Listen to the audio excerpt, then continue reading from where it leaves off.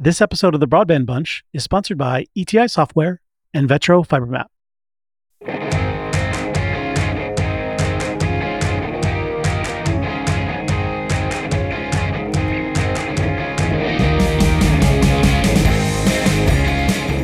Hello and welcome to another episode of the Broadband Bunch. I'm Joe Coldabella and we are at Fiber Connect 2023 in Orlando, Florida. Joining me is Gary Bolton, President and CEO of the Fiber Broadband Association. Gary, welcome back to the Broadband Bunch. Joe, just great to be here. I'm so glad that you're down here in beautiful Orlando and with 4,000 of your closest friends. Yeah, no, this is an absolutely phenomenal event. We truly appreciate you guys letting us come here, get so many great stories. It's really an exciting time. Oh, it's amazing. Just the energy is, I have a long, 4-decade career, and this has probably been the most fun part of my entire career. I mean, just the energy and the opportunity that we have as an industry right now is just historic. Well, the event itself is amazing. I think that JJ and Richard Williams and his team compliment you and your folks, and you guys do a tremendous job. Well, JJ, Joseph Jones, the president of OnTrack, he's our board chairman this year, and anybody who knows JJ, he's been a heavy lifter for 2 decades at the association, and he's just a phenomenal chair, just a passionate guy, and just a great guy to learn from. Yeah, awesome. And it's one of those things where, I don't know if you know this, but the Fiber Broadband Association was the first preview show that we ever did in 2020. So you took over in late 2020. Nothing big was going on at that time, right? In terms of just like the world was just humming along. Yeah, I was sitting home doing my work from home with COVID with everybody else. And we had a tough run. We had moved, to a association model, and we had a new CEO at that time. And anyway, it got to the point where when all the revenue was for the association, we basically had 30% was membership and, 70% was the conference. And when you don't have a conference or try to go to virtual, basically all the revenue goes to near zero. And, just the engagement, it was just a tough time. And, so that's where I was on the board, and I was very vocal about what we should do. And then the board kind of said, well, put up or shut up. So they handed me the reins and said, this thing needs a big turnaround. So, well, apparently you're cooking with gasoline, because in that time you've grown the association by over 100%. It must be super gratifying. Yeah, it's been fantastic. First and foremost was to kind of get the model right, and then to, basically rebuild the team. So I hired all new staff, and, my philosophy is on delivering work product. And so, I tell my staff, I don't want them to ever go and ask people to join. I want them to demonstrate with engagement and work product, being able to do best practice and be able to do the right advocacy and be able to deliver. And then people will come flocking. And we've been fortunate. We've added 46 net new members this year. We've, as you said, we've over doubled the size of the association on companies that have joined. And, we have all the, 52% are service providers. So we have all the tier 1s and tier 2s and some amazing rural operators, municipalities, rural electric co-ops. And we've added 24 tribes this year. So we have a new committee that's focused on tribal broadband, where we really want to help the industry understand what the tribal broadband needs are. And we really need tribal engagement to be able to do that. And so we've had Robert Griffin of Choctaw Nation and Sachin Gupta from CenturyNet that have been able to come together as our co-chairs, and that's been phenomenal. And then just on revenue, we've been able to take, we were kind of in the dirt, and we've been able to basically over double our revenue every year for the last 3 years. Because we've been able to really focus on creating new revenue streams. And so that we're, members don't like paying dues. What they want to do is they want to pay for return on investment. Sure. And so providing opportunities to, get membership value and then be able to drive revenue, so you're not leaning on membership, and then we're not so dependent on the conference. Even though the conference says, the first conference we had out of COVID, we set a record. So prior to that, the largest conference we ever had was 1,700 people. coming right out of COVID, we had 2,000. We had to do a lot of modeling on looking at how herd immunity and things like that, and trying to thread the needle and when we Sure, could be able sure. to sneak a conference in. And it was really kind of the first conference people came to, big conference after COVID, which was risky for people. But we ended up with 2,000. And last year we hit another record with 3,000, and this year at 4,000. So it's not about, we can grow fast, but we don't want to do that. We want to grow a measured growth, because it's really about the quality of experience. And we've really focused hard this year on really elevating the experience. So we doubled our budget on AV. So when you go into the general sessions, you see the epic LED screens and the all the AV systems, and we have the live music that between sessions, and then the food and beverage, and just the overall impact. We also added a C-suite forum, try to make this a real deal zone, and so to make this a comfortable event for Sure. CEOs of operators and companies coming together. And we had 125 C-suite members at our C-suite forum yesterday, and so just trying to continue to make the quality of experience. Our exhibit show was amazing. Phenomenal. Yeah, and so just providing, you walk in and just the branding from the Fiber Broadband Association, our position, but also make that experience amazing for every single exhibitor and sponsor. And as a result, we'll be sold out for 2024 by tomorrow, I think. So, Well, no, it's funny because I was talking to Evan, who's going to be chair next year, and I said, you guys are going to need a bigger boat, because it's one of those things where you're just growing and growing, which is just so awesome. well, that is kind of a challenge, because this year we had to move our conference from our regular date of June. We had it all booked here in Orlando, but we realized we were too big for, we didn't have the whole hotel. And so the only time we could get the entire hotel, the Gaylord whole resort property here, was this date here in end of August. And so we sold out the hotel 2 months ago. We sold out another Marriott, and then now people are spread across Orlando to get here. So we have outgrown Orlando, and so we'll be back in Nashville, which is the largest Gaylord property. But so it's getting challenging, to make sure that we have, because we don't want people, having Uber all over town to get here. Sure. We want them, to have convenient rooms and just, again, quality of experience. I really have to echo that, because just hanging out, we went to I've gone to dinner with a few folks. The food has been absolutely phenomenal. The service here is top notch. So it's one of those things where it's a great run event. Well, we've had a great partnership with the Gaylord, and just trying to elevate that experience.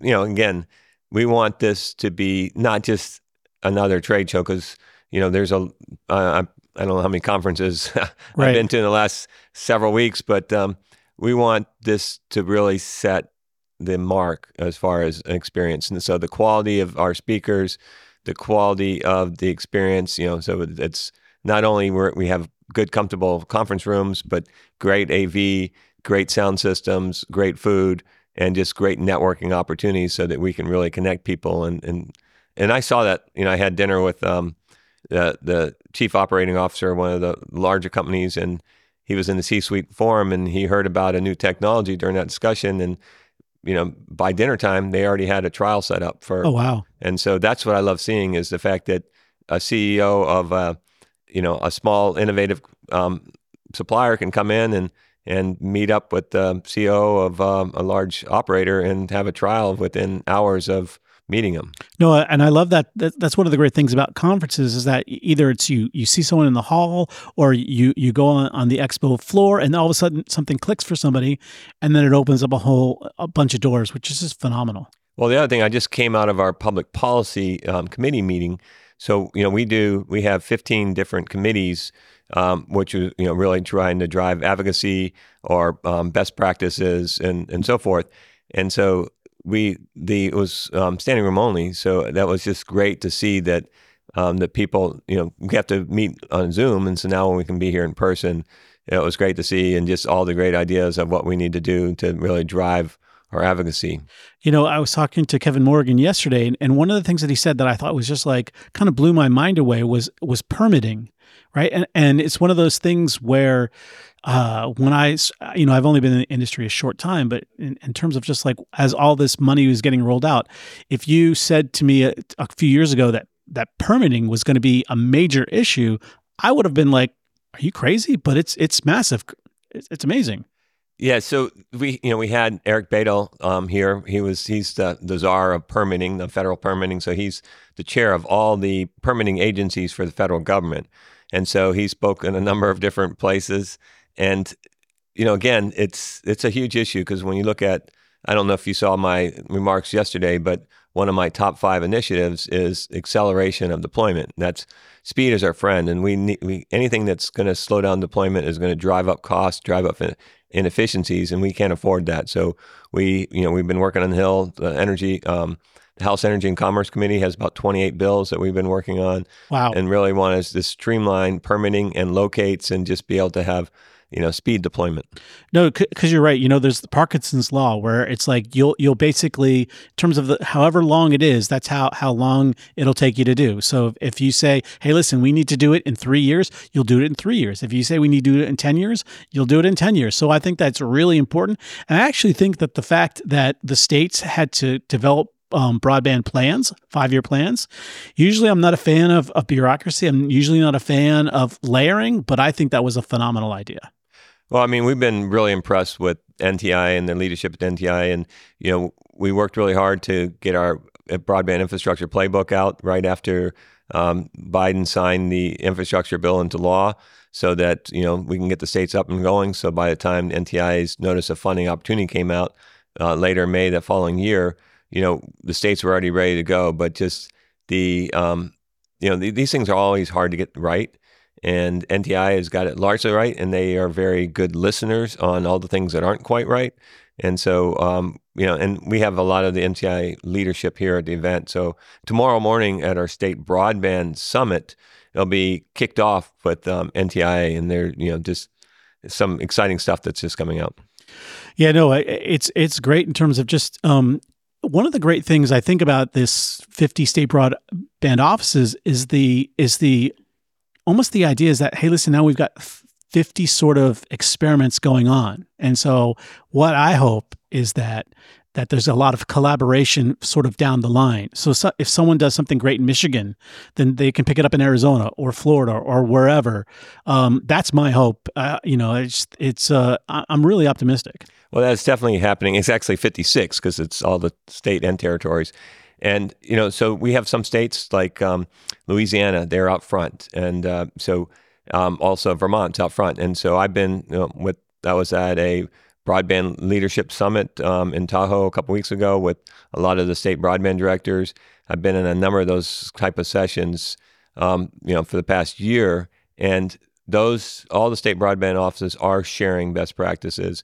We're doing our best to be able to identify those the best practices with our, both the workforce development playbook, our guidebook, and our broadband infrastructure playbook, where we identify, when we see a best practice in a state, we want to make sure that every state knows about it. That's great, because it's one of those things where that's the great thing about this industry. In a lot of ways, there's obviously competition, but there's also there's a lot of collaboration as well. Absolutely. And that's one of the things that we're really trying to make happen at this conference and in our association is, every member of our association is a competitor.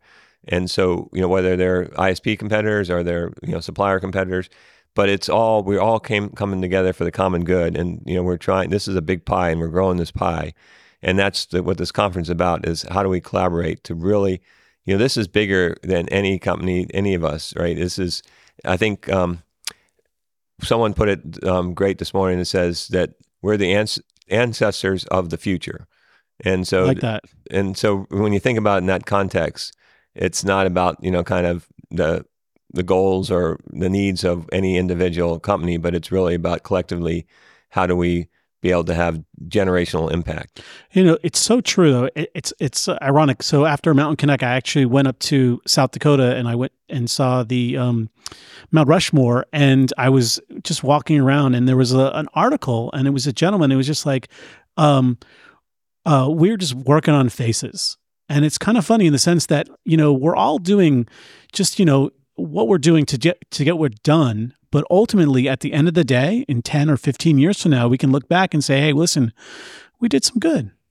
Well, I don't even think it's 10 or 15 years. I think for, decades and decades. I mean, we look back to the 1930s on, can you imagine if FDR didn't be able to set, the path to have every community to have electricity and clean water, right? And I think JJ, if anybody who saw Joseph Jones's presentation this morning, it was truly inspiring where he talked about, starting with electricity and then moving to transportation and the moonshot and to, the opportunity we have today. So it's really kind of on that JFK, man on the moonshot kind of level. And I really think it is the electrification of America 2.0. And it's funny, I spoke with some folks yesterday from Arkansas, and it took them, decades to get it done and for their area, and they're trying to do it in 4 years. So, I mean, we definitely have our foot on the gas pedal. Well, so today, we had 5 operator light talks over the last couple of days, and which were all phenomenal. The president of AT&T, we had the CEO of Google Fiber, but Jim Ingram from EPB, his talk about quantum networking. Crazy. When you think about, how is it that Chattanooga, this little tiny town in the hills of East Tennessee, can be able to be a world, they're relevant. They were, set the world mark as the first gigabit city over a decade ago, and then they're the first 10 gig city, and then the first 25 gig city, now have launched the first commercial quantum network. So how is that possible? Well, when you put the infrastructure in, it's easy, right? Because upgrading from 1 gig to 10 gig to 25 gig is just changing out the endpoints. Right. And once you have that fiber, then all of a sudden you can start enabling all these amazing things. And the incredible thing about Chattanooga, at least from my point of view, is that it's not private, it's government. So it's just like, you just get blown away. You think, listen, all the advancement needs to come from private, but they're cooking, they're moving. It's incredible what they're doing. Well, what is super great about that is not only do they have 70% market share, but that fiber deployment created 9,500 direct jobs, but it also delivered $2.7 billion of economic impact. And even better yet is it's the revenue from broadband is subsidizing electric business so that they don't have to have rate increases. It's amazing. And, one of my favorite stories about Chattanooga is that a company from Miami, a shipping company, moved part of their operations to Chattanooga. So it's like, you just like laugh because it's like you're landlocked, but it's they just need the speed. And so it's just a great, phenomenal story all around. Well, what my favorite part is if it can happen in Chattanooga, it can happen anywhere. So it's really about, having the foresight and the, taking the initiative to make sure that your community is connected with fiber, and then great things will happen. And that's a phenomenal point because it's a true North Star. It's like, oh, we can't do it. We can't do it. No, they did it. If they can do it, you can do it. Oh, absolutely. And this quantum networking is phenomenal. What the potential, with cloud-based quantum computing, quantum sensors, secure. Think about how difficult it is to have secure communications when we can have this totally encrypted, ultra secure, quantum secure communications. It is really going to protect our nation's network.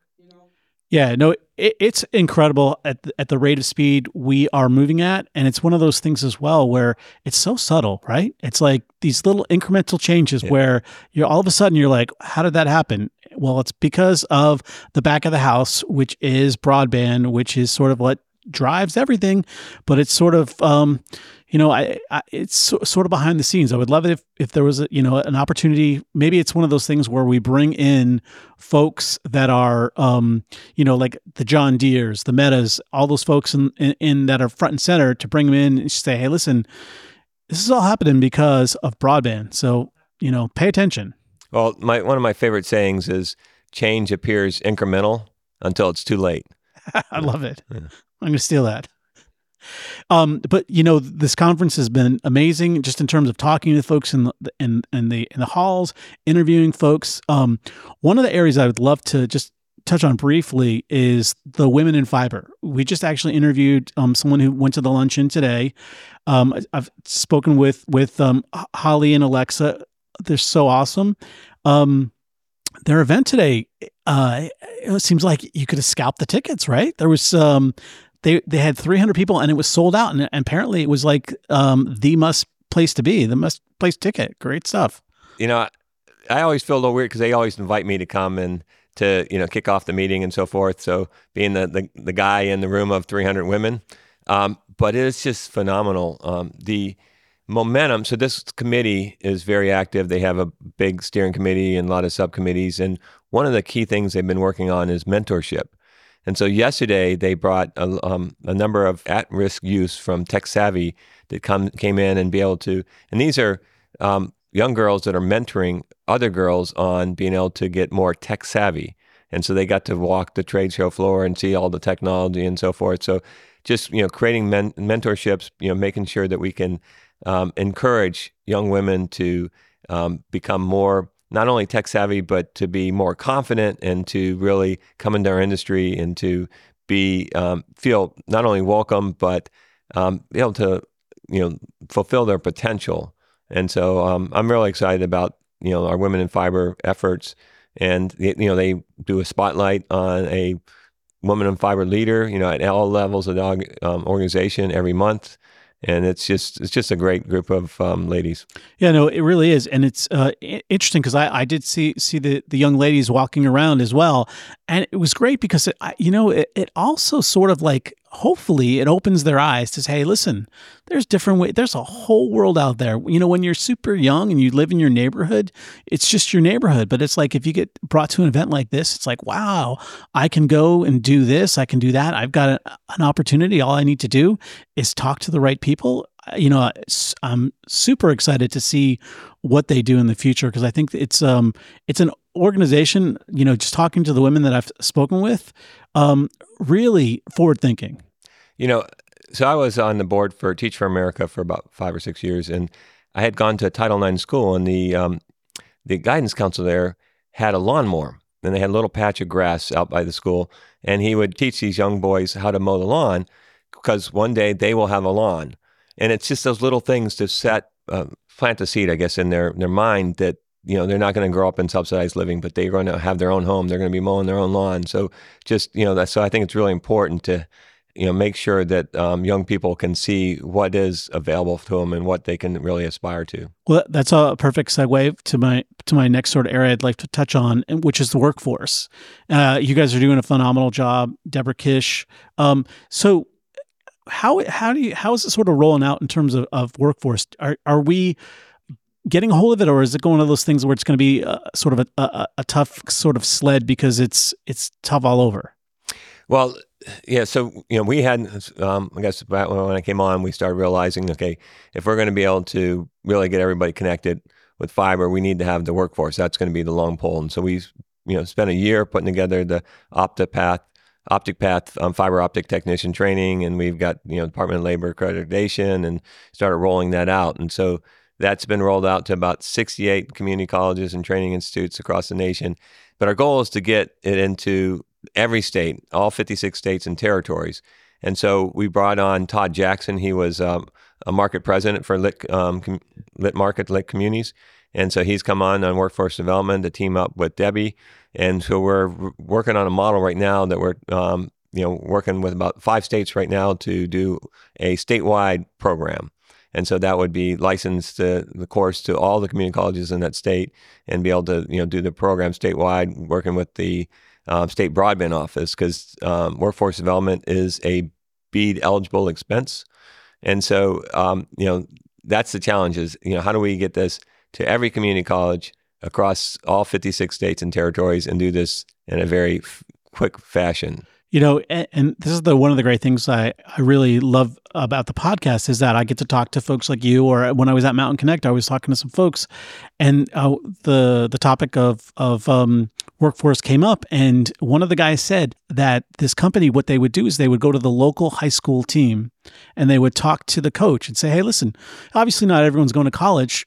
Are there some of the guys that don't really know what they're going to do? We can sort of guide them to a way to get to not only get a job out of high school, but to get a career." And I just thought that was a phenomenal idea.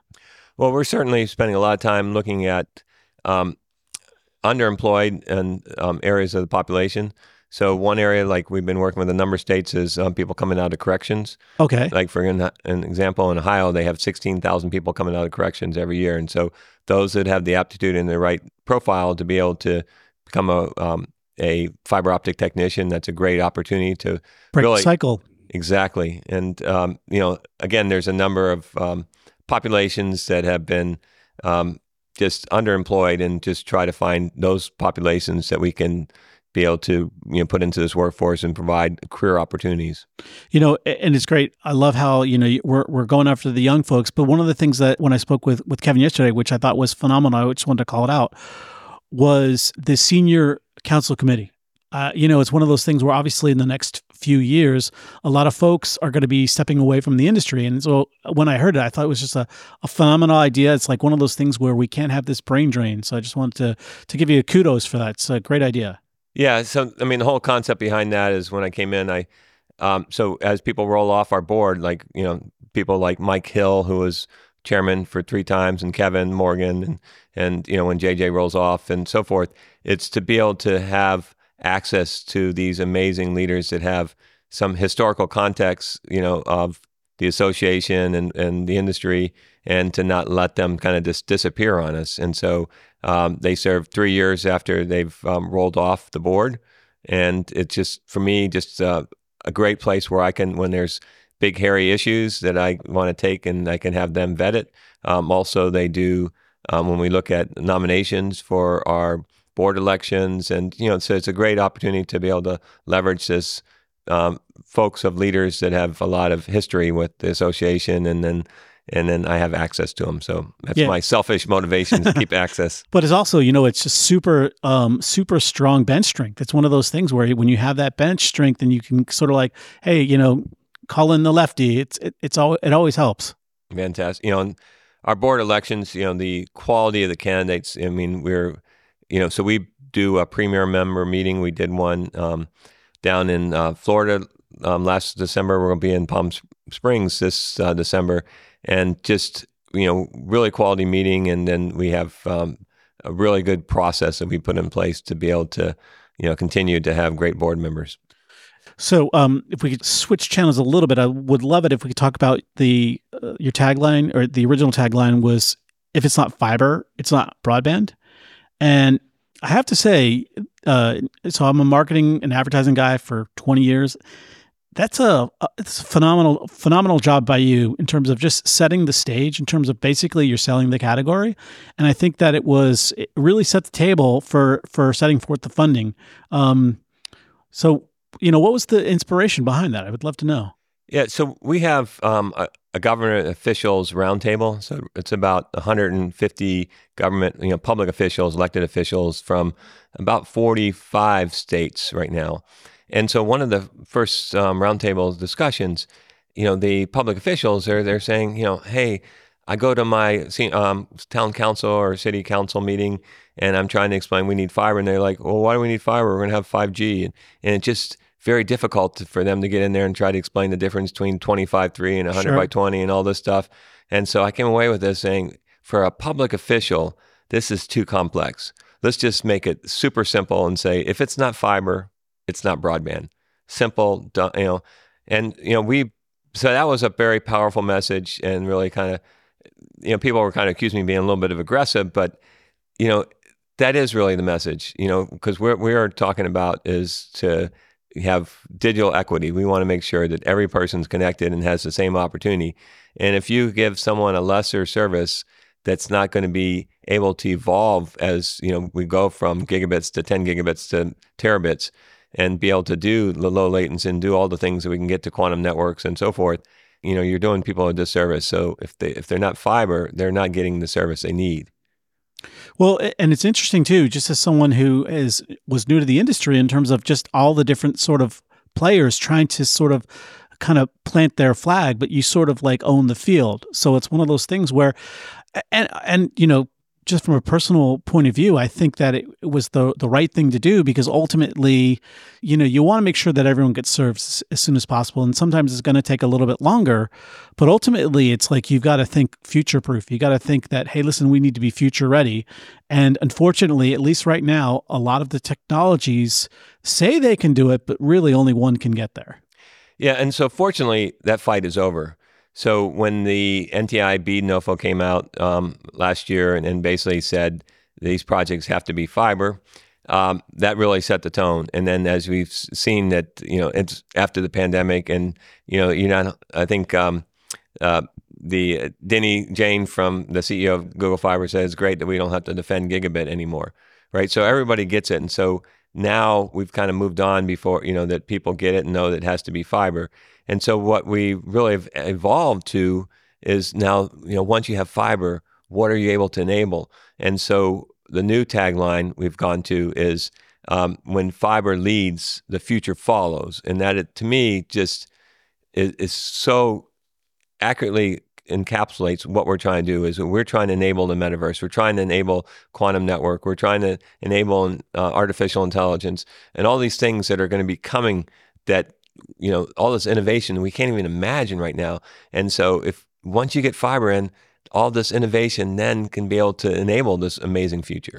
Well, it is incredible. So I'm a big fan of VR. I think the adoption is going to take some time, because it's one of those things, but it is a sort of a miraculous kind of thing, is when you have someone put on an Oculus or a VR set, and it's almost like the light switch goes on. Oh, now I get it. But it's one of those things where if you go into a room, even if people that are technology forward, and ask them about VR, they're still not, they haven't experienced it yet. So it's definitely one of those things where I really like how you've sort of shifted and say, hey, listen, it's like technology is coming and we've got to be ready for it.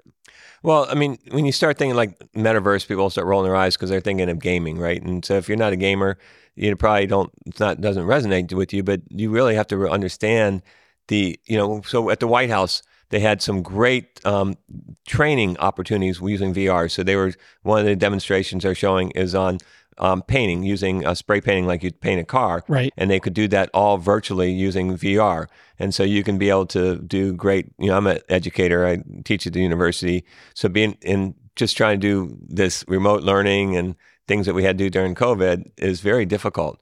But if you can all of a sudden have an immersive experience, also when you think about medical and imaging and things like that. So, once we get beyond just gaming, the gaming is what drives revenue, and that's the gateway. It's the gateway into the VR, because it's one of I agree with you 100%. Where I actually interviewed someone last year. It was a medical company that uses augmented reality for someone in Kansas City to speak with somebody in a rural area, and they used. She was a cancer specialist, and obviously a cancer specialist can't go out into rural areas. It's just like it just doesn't make sense in terms of cost, in terms of travel. And so she was able to connect with patients and discuss their treatments and talk about their diagnosis and stuff like that. Exactly, where people don't see that. And it's one of those things where I think that one of the things that the industry needs to do is say, hey, listen, there's some cool things that we don't even know that are coming down that we definitely need to prepare for. Well, exactly. As I said, change appears incremental until it's too late. So, but a couple other things, and then really appreciate your time. Phenomenal visit. So you say the fight is over, but let me tell you, folks. I was at Mountain Connect, and I was just in a room full of about 30 folks or so, and the discussion of fiber versus wireless versus LEOs came up. And Gary, you happened to be in the room, and it was a spirited discussion. And it's one of those things where, obviously you can be in front of these big rooms, but you go everywhere. Yeah, well, my blood gets up a little bit when you start bringing up low Earth orbit satellite, because we had a big fight in RDOF because, the FCC had awarded Starlink, Elon Musk, the richest guy in the world, $85 million, almost $1 billion, to do RDOF with LEO satellites. And the technology, so I'm a technologist, right? I grew up engineering and at companies that created great innovation, but it's about people. And so when you go and say, okay, I can connect these people with LEO satellites like they did in RDOF, and then you start digitally redlining. You're saying, okay, all these people are connected, so they're good. And so meanwhile, as the infrastructure money comes out and you can be able to connect everybody with fiber, those people that were going to be relegated to LEO satellites were off the table. They were served, so they weren't eligible for this money. And so, we have to be able to put the critical infrastructure that's going to serve generations to come, and not be able to put up an antenna and say, okay, this person's connected, check the box. This is really important. Think about electricity. If we hadn't pulled actual electricity to everybody's home, we could have dropped off a little generator or a windmill or something and said, okay, you guys are good enough because you're out in the remote area. But it's transformed. This has to last for generations. Yeah, my hope is that, and I have no idea if the LEOs are going to work anyway, but I hope there's going to be more of an application in terms of business that that the satellites will be used for planes, in terms of like when folks are flying through the air and then they can reach out for that way. But you're 100% right. It's one of those things where people really don't know what they don't know. So when all of a sudden you have somebody who has really slow internet connection and then they get something that's souped up, they're like, oh my God, this is what I've been missing. It really is one of those things where, unfortunately, we've got to make sure that people aren't shortchanged. Well, so don't get me wrong. I mean, if you get a LEO satellite connection, it's great until someone else adopts it. Right. Because it's a shared medium. And so, the more people on it, the worse it's going to be. And so that's where we modeled. I mean, so everything we do is with math and modeling. And so the way we were able to convince the FCC that to basically reject the RDOF award was to be able to provide a model that the FCC could put in their inputs and let Elon Musk give them any inputs they want.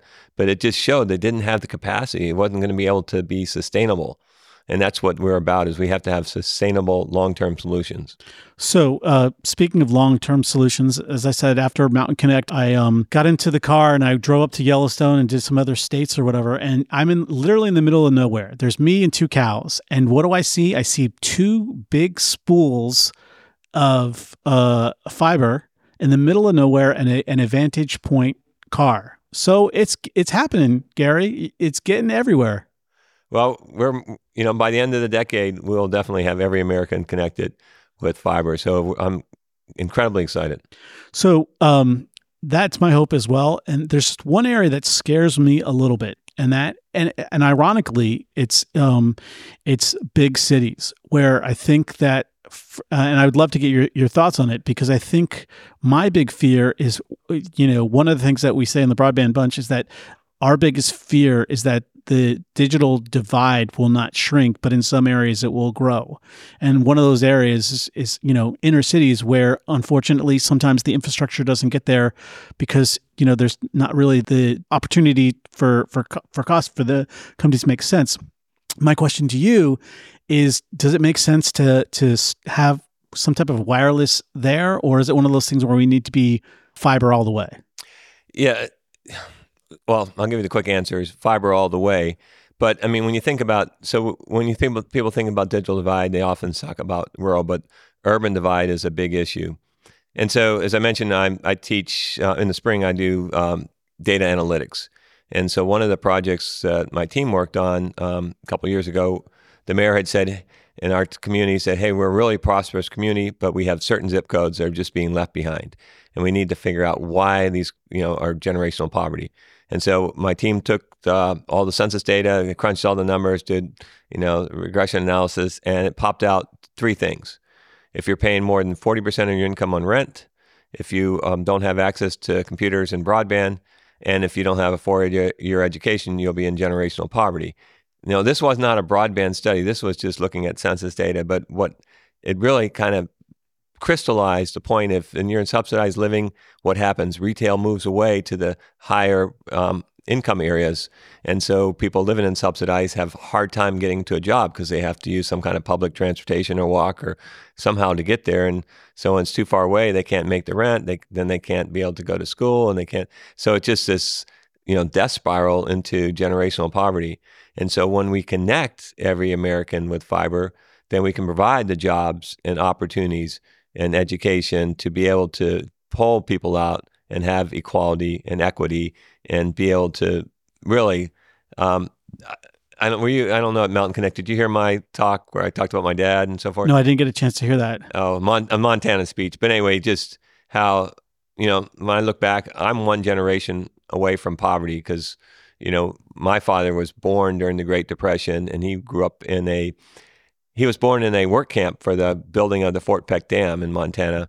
And, his dad was in the rodeo, and, that marriage didn't last long, and he ended up growing basically in an orphanage. And, long story short, he used the GI Bill from the Korean War to get an engineering degree and ended up, becoming an executive and provided a great life for me. But, you have to have a way out of that generational poverty. Love it. That's awesome. Before we end up, phenomenal visit, Gary. Thank you so much for your time. Really appreciate it. So, were there any key announcements that were at the show that you were excited to sort of share with everybody? Well, we did a bunch of announcements for the Fiber Broadband Association. I'd say the first and foremost, most important one was we announced our model that we completed for every single state and territory. It's on the extremely high cost threshold. And so in the BEAD NOFO, they basically said, okay, project has to be fiber, but each state can identify an extremely high cost threshold. So if they think what number is it so expensive that you can be able to consider another technology? Okay. And so the challenge of that is, how does the state set that number, right? And so there's a lot of political pressure, like some from like wireless and other industries, to be able to say, put that number really low because we want to play. But if you think about, how do we make sure that every American gets connected with fiber? So you need the number really high. Then you have to think about, okay, we're going to get everybody connected. So we were able to go and model, since we had the FCC's fabric, a number of locations, we were able to know what the allocation is on each state and a number of other factors we were able to put into there. We were able to calculate the exact number that's going to maximize the fiber deployment and ensure every location is connected. And so we provided that for each state, and then the state office then can change the parameters if they have different assumptions. And so this model is really paramount to make sure that we have fiber, maximize our fiber deployment in every state. That's awesome. I love that. It's one of those things where the great thing about that is that it's just like the highway system, right? Obviously, you want everyone to get good roads, but sometimes it's going to be a dirt road. And so that's the solution. So I absolutely love that. Well, we want to minimize the dirt roads and make sure that everybody has, this is important because, I like to talk about, how much of our taxpayer dollars go to addressing the issue, our societal issues, the symptoms of those issues rather than really the root cause. And with fiber, we can really attack the root cause of these. And so it's going to save us money in the long run. And so that's why I always say that, there's never a location that's it's never too expensive to pull fiber to a location because of the incredible impact, the positive impact from economic development, jobs, education, healthcare that fiber delivers. It's awesome. There was one announcement that I don't know if you know what happened today, but you were named the 2023 Chairman's Award. So I just wanted to say that congratulations. It's one of those things where everyone, I think, in the community really appreciates everything that you do. You're a true road warrior. You're a true advocate for broadband, and we really appreciate all that you do. Well, thanks, Joe. Thanks for having me, and I always look forward to our discussions. Awesome. That's going to wrap up this episode of the Broadband Bunch. Till next time, we'll see you guys later.